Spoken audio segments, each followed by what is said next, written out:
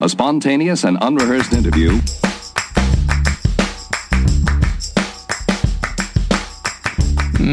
Hello, and welcome to the 92nd episode of Curiosityness. I am Travis DeRose. Thank you for being here, and this is Curiosityness, where we learn about fun, interesting, cool things and new technologies. And that's why I'm talking to Rob Sake. He is the author of a book called Food 5.0, How We Feed the Future. So I've recently, I guess, become super interested and curious about food and the technology implemented in food and what the future of our food is going to be like. So I love talking to Robert because that's what we talk about. You don't even think about where your food comes from or how it's made or how it's distributed or any of that stuff. Like, no one even thinks about that stuff. You just go to the grocery store and eat it. So that's what we talk about with Rob. And we talk about, GMO and organic and that kind of stuff and how it may be some confusion or misinformation going on, and pesticides and all that kind of stuff. So it's just an interesting conversation. We may even do a follow-up. I think we will. Me and Rob were talking about doing a follow-up with more kind of the farming technology side of things. But we'll just stick with this for now. Hope you enjoy this episode. Here is Rob Sake, the author of Food 5.0, How We Feed the Future.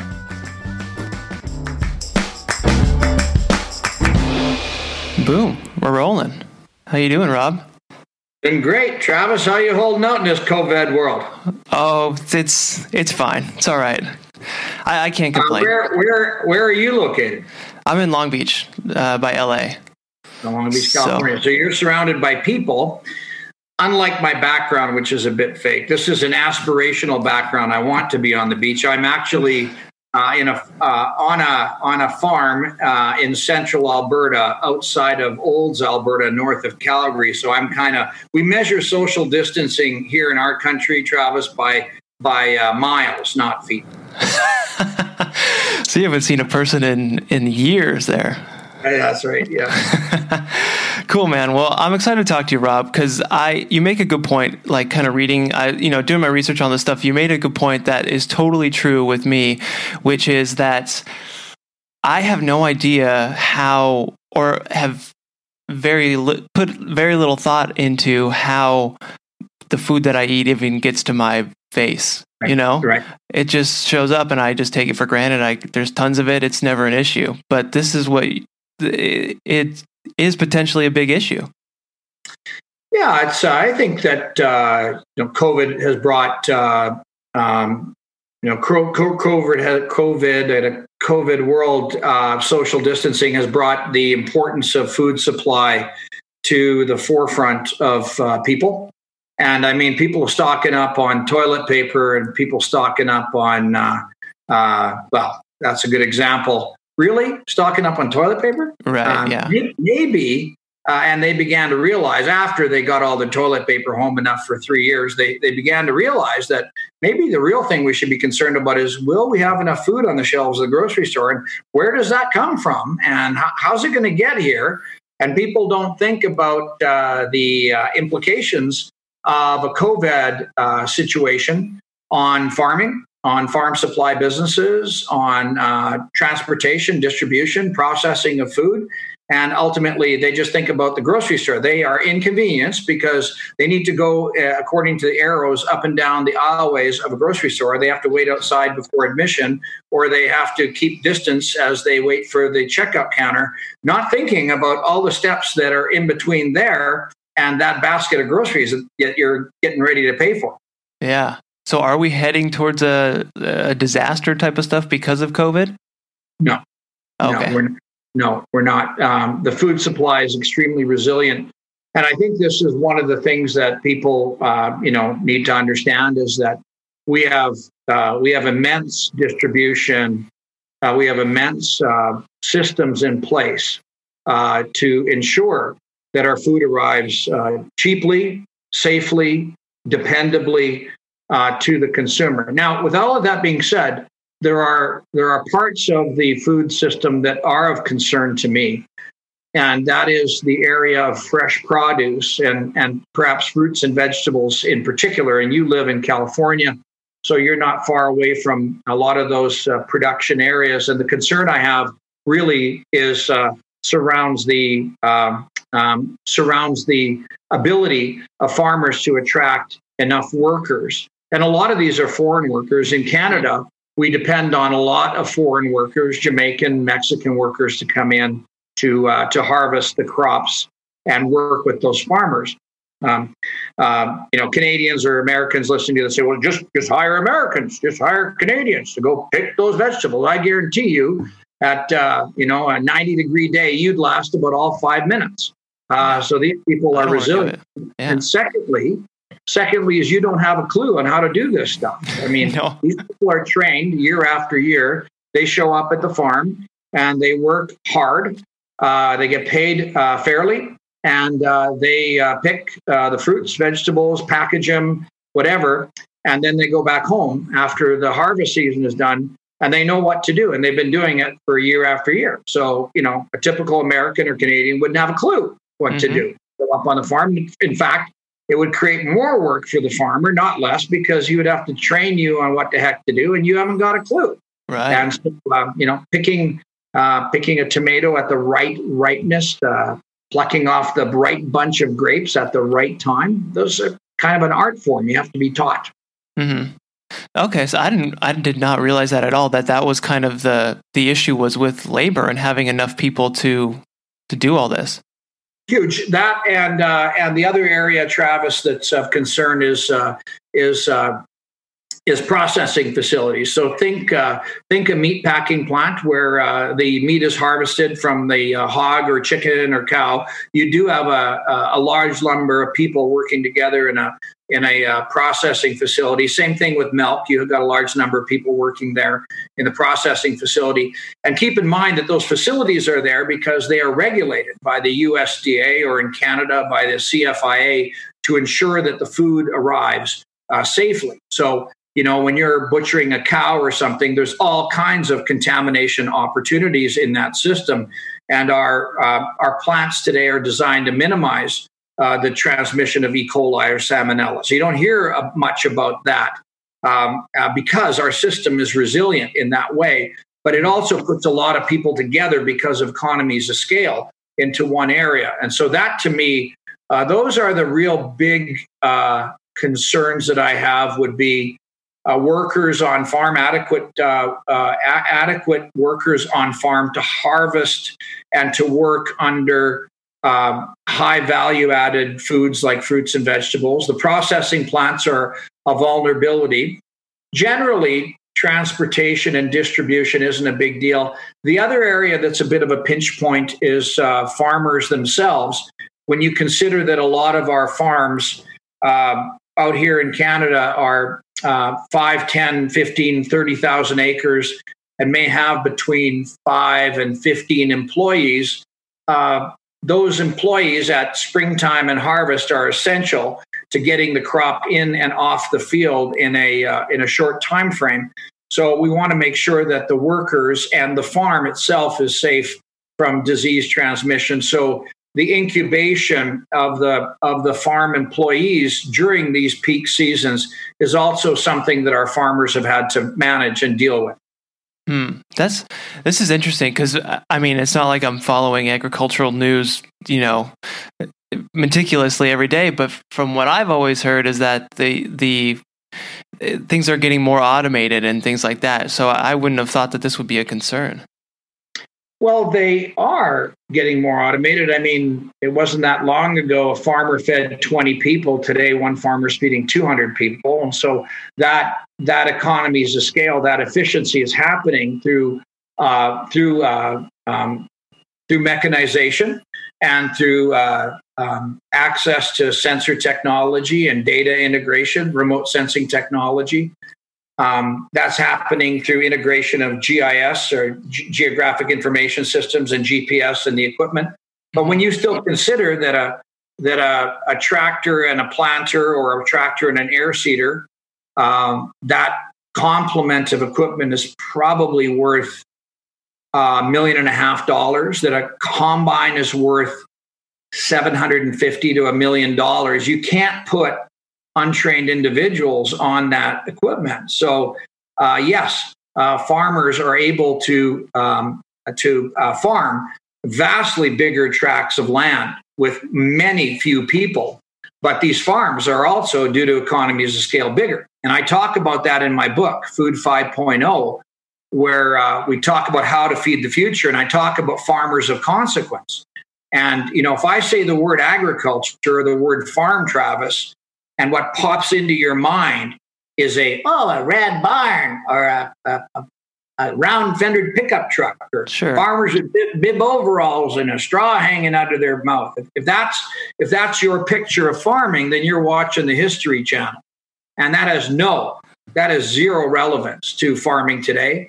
It may play a role in farm tourism or agritourism or small nichemanship, but that does not represent how we get 80+% of the food to our farm through what I call farmers of consequence. And really what I'm talking about here is farms of scale, farms of consequence. And I'm not talking about factory farms and the industrialization of agriculture. I'm talking here about farm families who have incorporated their business. Typically, they're somewhere in the neighborhood of 3 to 5 generations long, and they've incorporated their business. And 97, 98% of all farms today in North America, being Canada and the United States, are family farms. Vast majority of the big ones today are incorporated because that's just smart business. Okay. No, I get this. And then, so you mentioned your book, like a major concern or something you talk about in your book is just having enough food for everybody, right? Yeah, I mean, the question around food production and abundance of food is within our grasp as humanity.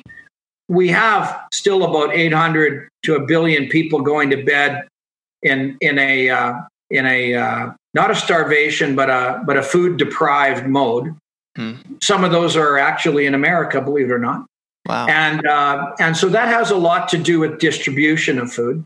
From the standpoint of us, and you could argue demographics, whether our 7.8 billion is going to reach 9.5, or 10 billion by 2050. It's probably not that big of an argument as to where it ends up, but it'll probably end up at 9. Demographically speaking, many areas of the world are actually going down in terms of population, not up. But places like Nigeria, India still are increasing. I have shares in a farming operation in Uganda. That's another area that's exploding. Average age in Nigeria or Uganda is like 16, 17 years old. So wow. Those young people are all going to have children, and so it's going to explode in population in certain areas. But our ability to feed the future really is predicated upon two things. I think number one is technology integration in agriculture and the implementation of science in agriculture, because they're not making more land. So we have to feed the people off the land base that we have, or a smaller land base. And the second thing is the distribution. In other words, can we get food closer to the point of consumption faster? Can we grow it to the point of consumption quicker? Those are the things that go through my brain. Okay, so the two issues were distribution and then production, the integration of science to allow agriculture to produce food. So, I mean, people, they're quite hung up on the organic label. Well, you buy it if you want to. I don't personally, but if you did convert all farming to Uganda or to organic farming, if you did convert all farming to organic, then there's something called a yield drag. Organic farming simply doesn't produce as much food as conventional farming that utilizes the science of crop protection and fertilizer, etc. So where are you going to find another California to cultivate? Because that's the yield drag you're talking about. People are upset because scrubland next to the Amazon is getting knocked down. What's going to happen when we have to find another California to till? And where are you going to find that from? And what marginal land are you going to cultivate to make that happen? So when people look at agriculture and food production, and they come up with very simplistic answers, then I look at them and say, you haven't got a clue, because agriculture is a very nuanced industry with all sorts of complexities that are regionally based, and there are no silver bullets. No one answer fits all parts of agriculture on the planet. No way. Mm-hmm. Okay, so we just sort of need to, because me being a consumer, I hear organic and I go, well, hell yeah, let's buy that. It's better. That's what I've been told. But is that not necessarily the case? Well, I'll turn the interview for a second. So what does organic mean to you? I mean, I guess not using pesticides, not using stuff that's bad for me, growing it is where my knowledge goes. Fair enough. Okay. So if a farmer didn't have to use pesticides, wouldn't all farmers not use pesticides? Because it costs money. Why would they use pesticides if they didn't have to? Good question, I guess. Good point. Right. So you're growing organic spinach, and you don't use pesticides. So how do you keep the bugs and the diseases off your organic spinach? I have no idea. Well, if you could keep it off by not using pesticides, wouldn't all farmers just not use pesticides? Right. You would think. So how do they control the pests? How do they control the insects and the diseases on organic spinach? I have no idea. Well, they use organic pesticides. Oh, well, what does that mean? Well, they use organic pesticides, like nicotine is an organic pesticide. Well, it's not an organic pesticide. It's an example. Organic pesticides would include things like pyrethrum. Pyrethroid is a synthetic mirror to pyrethrum. Pyrethrum is an organic insecticide. It comes from chrysanthemums. So they pluck the leaves off the chrysanthemums, they crush it, and that yields an insecticide called pyrethrum. Because it's derived from an organic source, organic farmers can spray that organic insecticide on the organic crop and still call it organic because it doesn't use synthetic pyrethroid. Now, paradoxically, pyrethroid, that is the synthetic derivative or cousin to pyrethrum, the organic, is safer for humans than pyrethrum. So the organic form of pyrethrum that the organic farmer is using has 2 extra esters in it, which is more toxic to the workers on the farm. And pyrethrum is more toxic to the bees and the butterflies than pyrethroid is. So therefore, they're growing their organic spinach and they're controlling the diseases and insects. Otherwise, why wouldn't all farms just not use pesticides? Because you said you buy organic because it means no pesticides. It's not true. You have to control insects and diseases. So diseases like Ascochyta, for example, which is a mold, on organic grapes. So what do they use? They use elemental sulfur, and they use millions of pounds of it. Organic farmers would utilize something called Bordeaux mixture. And Bordeaux mixture is a combination of copper sulfate, which is quite toxic, and slaked lime. So they mix together copper sulfate and lime into a mixture called Bordeaux mixture, and they spray that organic mixture on their organic crops. Well, this was first used and discovered on the roads leading to Paris, where the grape growers sprayed this mixture on the grapes to stop the pedestrians along the roadway from eating their grapes, because people walking to Paris would just eat the grapes of the farmers. So they made up this Bordeaux mixture of copper sulfate and slaked lime and sprayed it on the grapes. And it was a human side, first of all, because it prevented humans from eating the grapes. But then farmers discovered that it was a fungicide. It had fungicidal properties, so it could control white mold and Ascochyta in grapes. And it's the number one, or one of the biggest fungicides used in organic production is Bordeaux mixture. It's been around forever. Chrysanthemums or pyrethrum goes back to ancient China.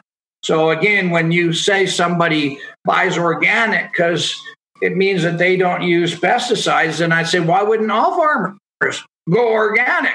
Because they have to control the bugs and insects and diseases and weeds that come onto a farm. And, another question would be, well, how does an organic farmer control weeds on his farm? Because a conventional farmer will use something called a herbicide. that we'll use and spray on literally grams per acre of a very specific compound designed to control the weeds in the crop. So I would ask you, how does a organic farmer control weeds? They must use something. They do. They till the land. So they use a lot of tillage. So where a conventional farmer that practices no-till using genetically engineered crops would use 1 or 2 sprays of a herbicide to control the weeds, organic farmers would have to, by the very fact, utilize things like mulches and plastic covers, which is great, but they would also have to rely on tillage. And if you care about the quality of the soil and the groundwater, and if you give a shit about climate change, then tilling the land is really not the way to go, because every time you till the soil, you release carbon dioxide into the air by degrading the organic matter, which reduces the water holding capacity. So tillage is not a sustainable manner for long-term agriculture sustainability. You want to reduce tillage, you don't want to increase it. So if we all went organic, we'd have to rely on much more tillage, and tillage degrades soil. So that, again, is an antagonistic type of a thought process. So what's more important? Is it more important to keep the soil healthy on our planet Earth, to reduce tillage, to reduce greenhouse gases, to increase water holding capacity, to increase organic matter? Or is it more important to till the soil and call it organic? Like, what's more important? Right. Man, okay, this is interesting. Like, you digging into this, I have like a million questions. But so it's, even if it's organic produce or something, they're still using pesticides, but they're using organic pesticides, which may in fact be inferior to non-organic pesticides. Right. So another example would be Bacillus thuringiensis. Its acronym is BT. Bacillus thuringiensis is a series of proteins. They're bacteria, and you spray these on the crop, and it controls Lepidoptera, which are like worm insects in crops like corn, soybeans, and cotton. So you could spray Bacillus thuringiensis, which is an organic insecticide. The problem with it is you have to spray it repeatedly on the crop. So it's not that strong by itself, and it doesn't have a long leaf life. So you're spraying it repeatedly on the crop. Coincidentally, Travis, the BT, the Bacillus thuringiensis, is the same protein the scientists have isolated and clipped out of that organic compound and put into crops like corn, soybean, and cotton. It's called GMO BT, Bacillus thuringiensis, corn, soybean, and cotton. And it's one of the untold success stories of GMOs, is that we don't have to spray insecticide on corn, cotton, and soybeans anymore, because we have an organic BT protein that's been put into the crop to create its own resistance. So we don't use organophosphates or carbamates anymore, indiscriminate insecticides that do kill bees and butterflies indiscriminately. Instead, we've got BT, corn, cotton, soybean, squash, eggplant, and those crops now develop their own insect resistance because the protein is inside of them. But the protein was, in fact, derived from an organic insecticide. Wow. That's a mind twist. That's super cool. That's awesome. It's very cool. Man, okay. And then so now my question is are there certain, I guess, inorganic pesticides that are bad for human consumption or have had negative effects for humans? Like, are there instances of that? Well, the answer is yes. I mean, if you ingest too much elemental sulfur, it can make you ill.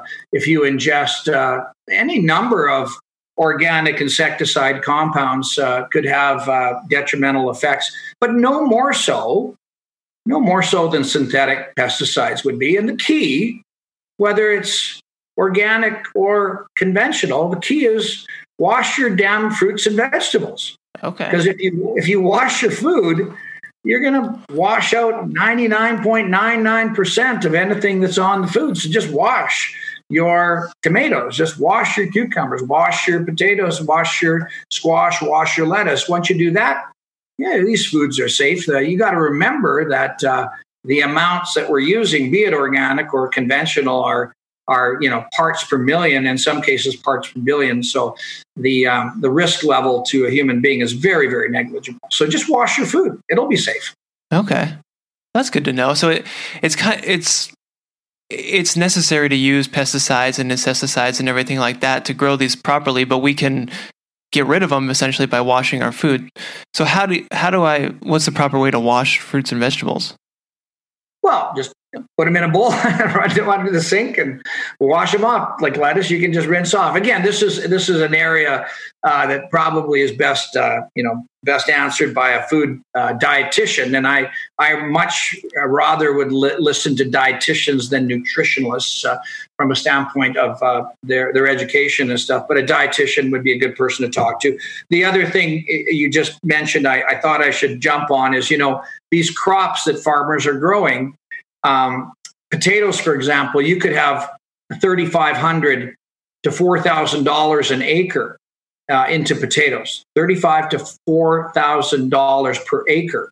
Multiply that by 1,000 acres. That gives you the gravity of the amount of money that is at risk. And so, if Colorado potato beetle comes in and starts ravaging the potato crop, it's not like you can just go out there and pluck the Colorado potato beetles nicely off 1,000 acres of potatoes. That dog don't hunt. Yeah. And you got 3,500 times 1,000 acres worth of crop out on the ground, and Colorado potato beetle comes along. You've got to protect your crop, and that's why the crop protection industry exists. And anybody who tells you that we can just grow crops without insecticide, fungicide, or herbicide is dreaming in Technicolor, because that ain't going to feed the planet. Okay. No, that's good to know, because honestly, I would never have understood that, but it's a good fundamental thing to know, I feel like. So thank you for kind of explaining that and going through all that. So do you think that there's just kind of the conception that organic is better and things like that is just kind of a fear that consumers have? Travis, it's marketing. Okay. Every time you pick up, here, I'll give you an example here. All right. This is one of my favorites. You ready for this? Hit me. Okay. This is Himalayan rock salt. Okay? Oh, sure. Right? Good, eh? Oh, yeah. Himalayan rock salt has been in the Himalayan mountains for millions of years. Best before date on it, July next year. You got to, first of all, that's silly. But this Himalayan rock salt is non-GMO. Holy cow. Non-GMO Himalayan rock salt. First of all, it's salt. There's no biology in salt.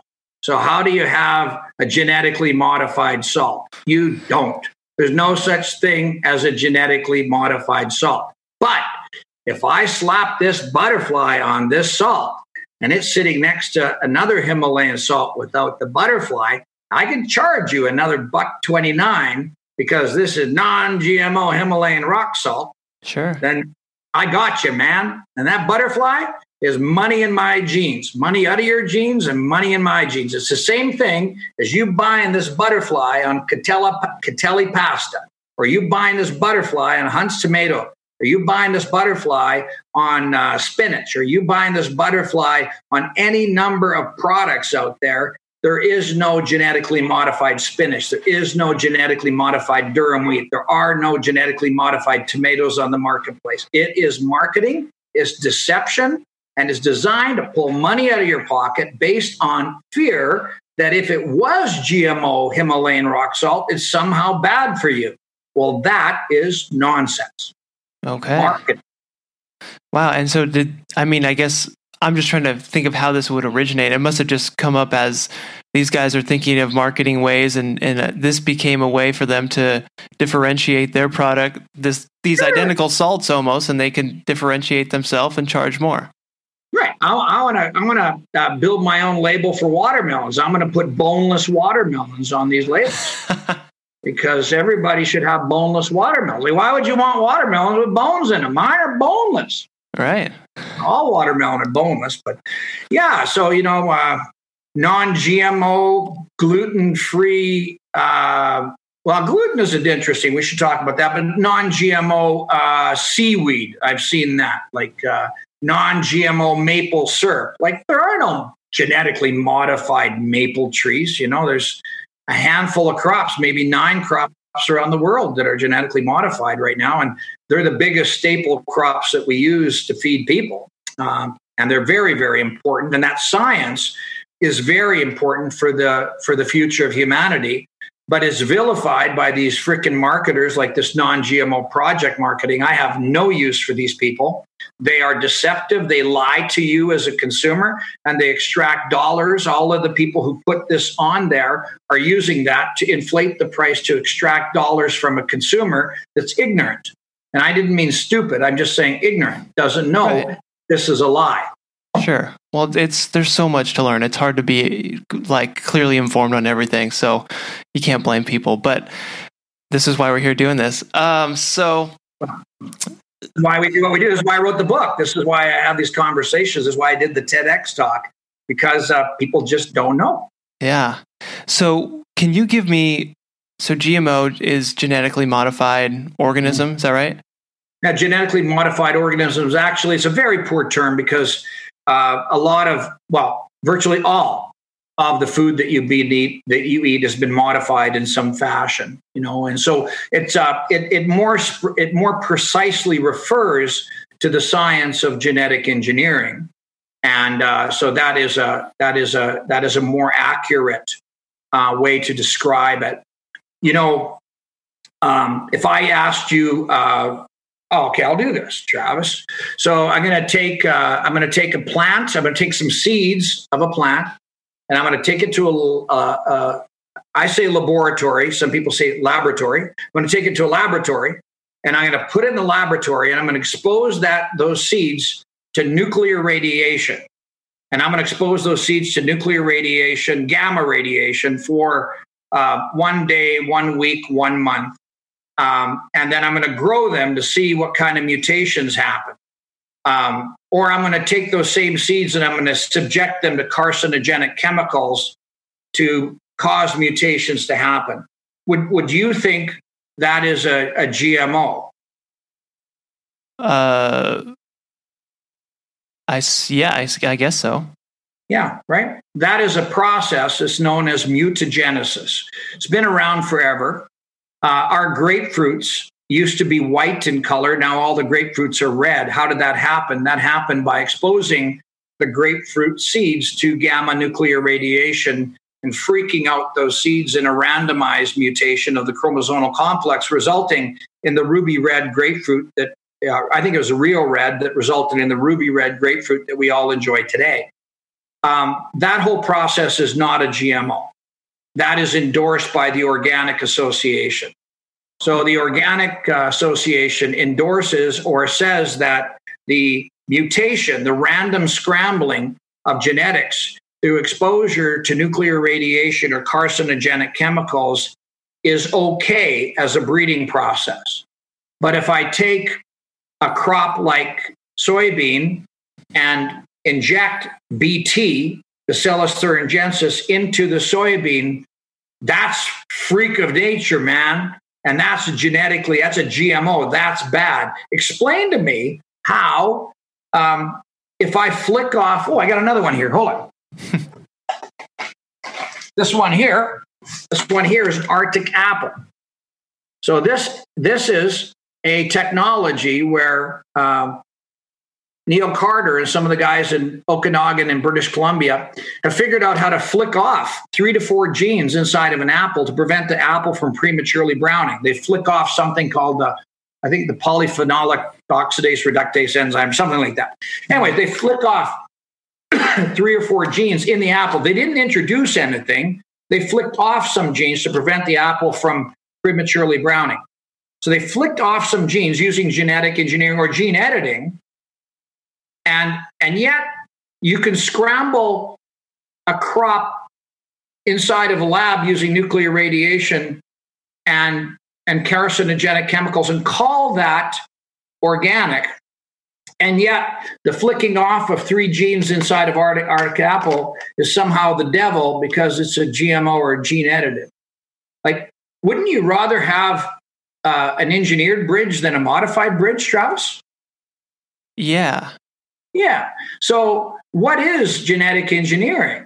Well, genetic engineering is an advancement of the currents that we have today, which is the advancement of binary code, the advancement of computing power and data mining, computer computational power, coupled with genetic code, which is ATCs and Gs. Those are the formative proteins of genes in your chromosomal complex. So really all we have going on right now is the ability to read massively greater strands of genetic code, figuring out where anomalies might be or where we want to make changes and make those changes more precisely than subjecting the seeds to nuclear radiation.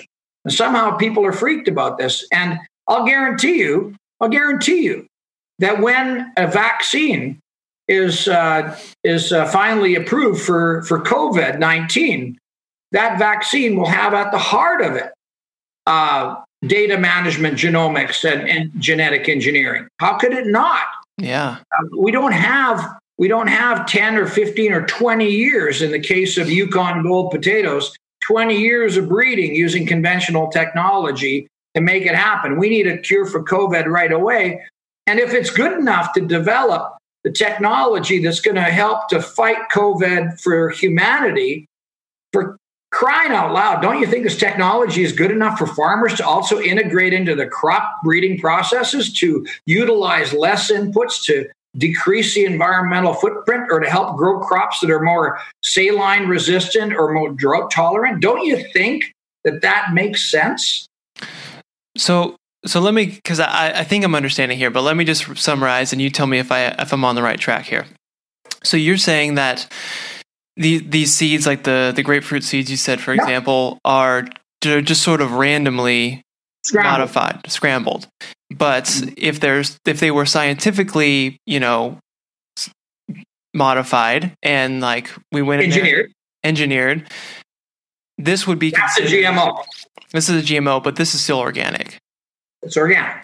And this is just random, but this is scientifically, they know why they're doing it and what's going on, I guess. Yeah, about 3,300 crops on your right hand owe their origins to random scrambling, and they can be grown organically. You can put an organic. You can grow ruby red grapefruit without synthetic pesticide or fertilizer. So you can use organic fertilizer and organic pesticides, and you can grow that ruby red grapefruit and slap a non-GMO sticker on it when it was derived from nuclear radiation mutation in a lab.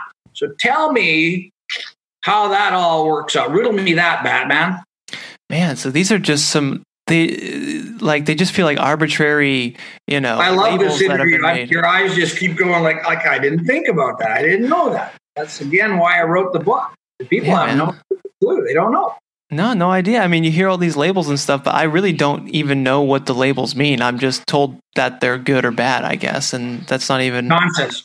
Yeah. I go to the grocery store. I watch people trying to make a decision between all these labels, and I just laugh. I love watching people being deceived and dollars pulled out of their pocket by label. I particularly get upset with let's call them single moms who are living on pretty limited income and are being pressured through social media to buy their kids organic, non-GMO this and stuff like that, when that pricing is typically anywhere from 40 to 600% more than a conventionally labeled product. And there's no difference in the quality or value of the food. And that mom is being pressured into spending more. If she buys that conventional product, she thinks she's hurting her kids somehow. This really pisses me off. That there's no call for that. None. Mm-hmm. So the term GMO, it's not inherently bad. It's potentially great. Inherently good. Yeah. It's inherently good. genetically modified crops have resulted in a reduction of soil degradation at farm level. They've resulted in the massive decrease of herbicide utilization. And you'll hear people say, oh, yeah, well, Roundup use has gone up like this much. Yeah, but what did Roundup replace? How many herbicides did Roundup replace on the herbicide-tolerant crop? When I spray my canola with Roundup, or people always attack Roundup, but they know everything about glyphosate, but they know nothing about glufosinate, which is another cousin. Well, it's not a cousin, a different product. But anyways, when I use those products, those herbicides on my crop, I'm spraying a pop can of product on a football field. And the only reason you see anything coming out of the back end of the sprayer is because you're seeing the water come out of the back end of the sprayer. We're using between 5 and 20 gallons of water per acre to carry a pop can and distribute that over a football field. Roundup is one of the safest products we've ever used in agriculture. It has a LD50, which is called the lethal dose to kill 50% of the rat population, of 5,900. The higher the LD50, the safer the product. And Roundup is safer than aspirin, is safer than, the active ingredient in Roundup, glyphosate, is safer than aspirin, safer than salt, safer than caffeine, safer than nicotine by a long shot. Roundup is just slightly less safe than alcohol.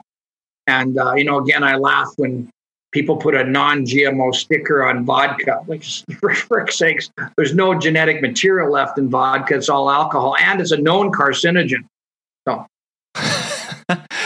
Okay, Rob. Well, I know you need to get going, but should we just kind of wrap it up with people? I feel like the message of this has been great, but it should be that folks listening shouldn't be afraid of technology being implemented into their food.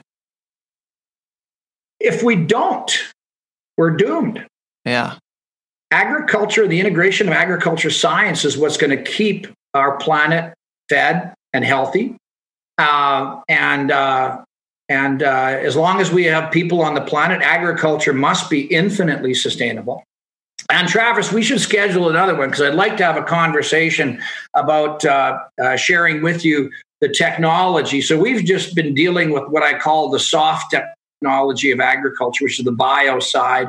But I'd like to deal with the digital and tech side in another conversation sometime, which takes you into the world of remote sensing, data management, satellites, GPS, robotics, all of that, artificial intelligence and machine learning as we're using it on the farm.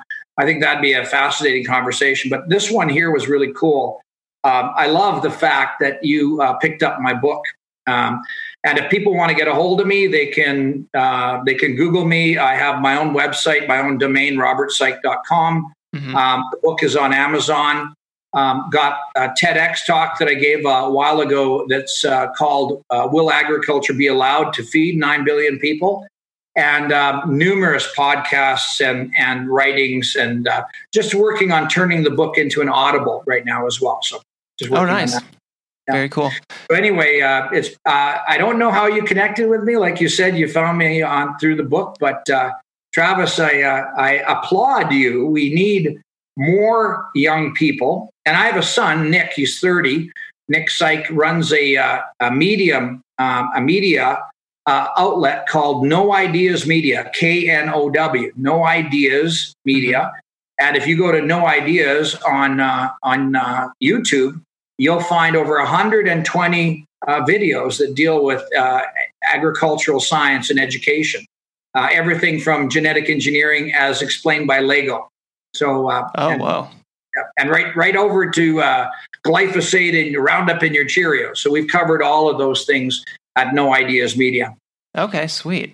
No Ideas Media. Okay, he'd be a great interview for you sometime too. Okay. I am biased. Yeah, I am biased. He's got hair like you. You got big hair like you. I have that big hair. Big hair. Well, this was great, Rob. Yeah, I'll have links in the description for folks listening to click on all that stuff to your book and the TEDx talk website, noideas.com, so people can check that out. But yeah, I appreciate you coming on. Thank you so much. This was really enjoyable. I really enjoyed it, and looking forward to the next one.